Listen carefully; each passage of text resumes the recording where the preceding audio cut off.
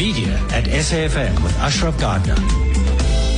So let's talk appetizer. I made the point that, honestly, one thing is we have to be constantly creative, but also things change in terms of what you want to do from an advertising or creative point of view, but what you can do. That means in terms of what technology now allows you to do. And that's really, for me, the focus of what we're talking about next. Appetizer's brand new campaign. So two guests. Serena Ramia is the brand manager at Appetizers. Serena, good chatting to you. Hi.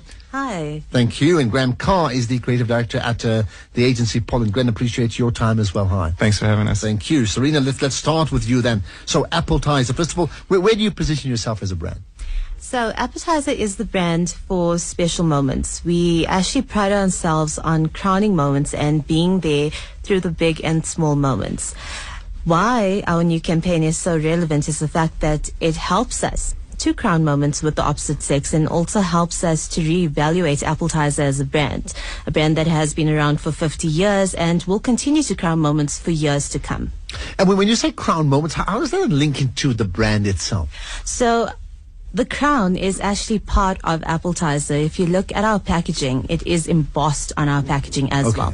It's a seal of our quality. It's a seal of our craftsmanship and the fact that we have been around for 50 years, giving you a quality product. And this is why we actually position ourselves within the crown. So the crown is our dedication to our consumers to do quality work and produce quality products. Okay, sounds very simple. Crown and crowning moments makes absolute sense to me. So, in this case here, what is the brief to your agency this time around? So the brief to our agency was relatively simple. We have our 275ml pack, which is our iconic pack, our glass pack. And we wanted to reevaluate the brand, as I said, and also we wanted to create some fun, excitement, and innovation. So we went to our agency TBWA and we asked them, how do we do this around the month of February, which is Valentine's month, and just to build a love campaign around this. And that was when we were introduced to Pollen. Okay. And Pollen, okay, let me bring in Pollen then. What did you guys say, Graham? Well, Pollen is the animation and post-production company, and we're also a digital business, and we created the application through which this augmented reality experience is displayed. Okay. So the directly linked to TBWA or not? No, not directly linked. So you guys were just absolutely used for that purpose, yeah. Correct, yeah. So we were briefed by the agency to create something unique using augmented reality. Now, augmented reality is not something new. It's been around for quite a couple of years, but very often... You better tell people what it is, for those that don't know. Okay, well, augmented reality is the process of superimposing computer-generated imagery into real-life picture. So essentially what is happening is when you are using your mobile phone and through the camera's device you're viewing the real world, we're superimposing digital aspects, whether that is what we've done for Appetizer, which is our little characters, or in the case of an entertainment or a gaming perspective, putting little spaceships into your scene, which you're then going to play as a game in a real-world scenario. Okay. So from your point of view, I mean, your contribution is not on the creative side in terms of getting the narrative right, but certainly then delivering from the technological aspect, yeah? Well, both, actually, because we worked very closely with the agency developing the actual stories that came about. The idea that the agency brought to us was to create something unique using augmented reality. And what we did there was that we brought the fact that it was that you were actually using two individual codes, which meant that we had the opportunity to start creating like random results. So each one of the Appetizer bottles has a character attached to it based on the label that it sees.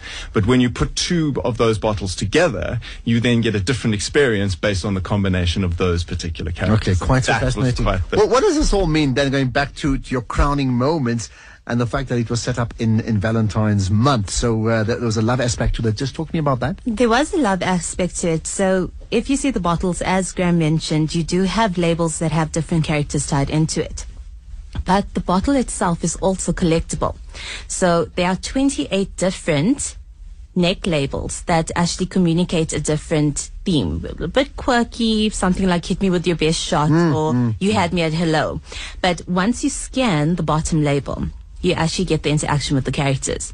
So the take of it was, love is one of those moments you would want to crown.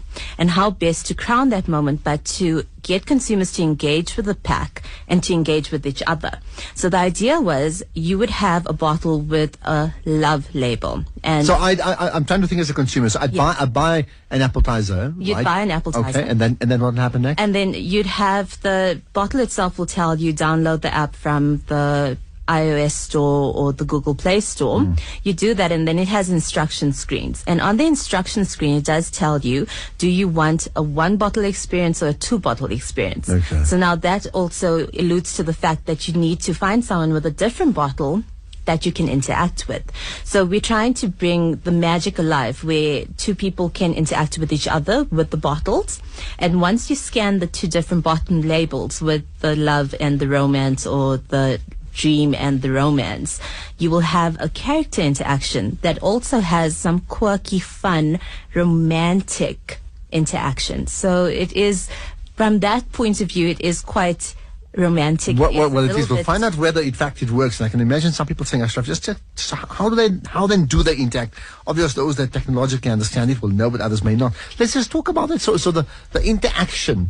And I'm going to ask you, Sully, what is it? Is it a physical interaction? Is it something else? I mean, let's just play that space open there. Well, I see it as a way of opening a conversation. So as Serena says, that there's the option to view the single bottle experience, but the idea of having to pair up 2 individuals together allows for sort of a beginning of a conversation. So it's a flirting technique. It's an opportunity to kind of approach a stranger that you might have had your eye on, and use this as a conversation piece in order to kind of start the experience.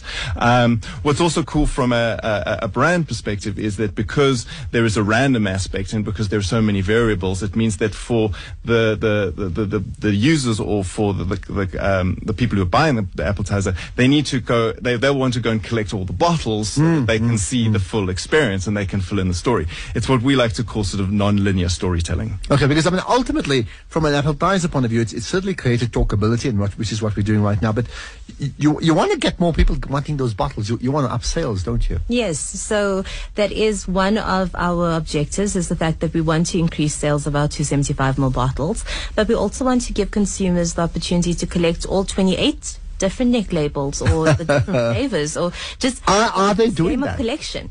It's surprising. So when we first went into this, we thought that the biggest selling point would be the augmented reality. So the fact that you have these characters that interact with each other and there's quirky love scenes going on. But from our social media, a lot of people are asking, where can I find all the different neck labels? Where can I find the bottles? I saw one that said, hit me with your best shot. Or, I want to have the whole range. How many different labels do you have? So there is that element of a collectible pack, but there is also this amazing technology to support it. And what does that say? In fact, that what you're saying is the pursuit of the bottles is the biggest selling point now, not the augmented reality. What does that say? That people are not, I mean, they like technology, but they're not fully into it. They don't quite understand it. I think maybe they just need to be exposed to it a bit more. So we do have quite a strong campaign supporting our augmented reality. I mean, on YouTube, we've had 60,000 views of augmented reality. So it's doing quite well.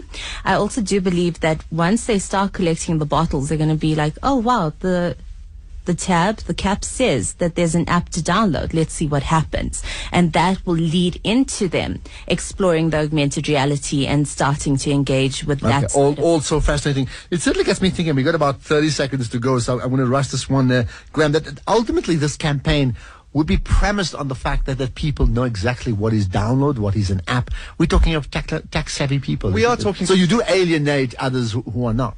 Well, I think that the younger generations are kind of born into this technology, and they're looking for it. People maybe my age don't necessarily have the eye to understand exactly what it is that they should be looking for, and we do kind of buffer that in certain ways to kind of make it obvious that there are certain things that you have to do in order to download this app, and that there's an additional view to look towards it. I just wanted to say that from this experience personally, there's been very often we get get a lot of asks to do these kind of briefs, but very seldom do we have a client in an agency that are brave enough to kind of put the full weight of their campaign behind actually doing it. And that is what I think makes this one different, is that they were brave enough to put the weight of their campaign behind making this product right. It wasn't left over. It wasn't like something that was kind of asked as supporting a retail or promotional element. This was the campaign. Let's find out why. You got 30 seconds as we get to news now. So why, Serena, why were you guys brave enough? Why was Appletiser brave enough to go along with this? Appletiser has always been a brand that wants to push the boundary, that wants to explore new things. And when we were presented with this idea of actually bringing virtual reality into a romantic reality, we thought it was fantastic, and we wanted to explore it. We wanted to see what we could get from this. And being one of the first brands to do it is just an added bonus. Well, fascinating. So what if you can just maybe tweet, I don't understand the tech stuff, tweet whatever you can, what you've done via the YouTube, so I can share it with other listeners as well. All right? Thank you so much for that. Well, great. And the big thing is, let's see if that 60,000 views on YouTube translates into actual sales. We'll certainly talk about that too.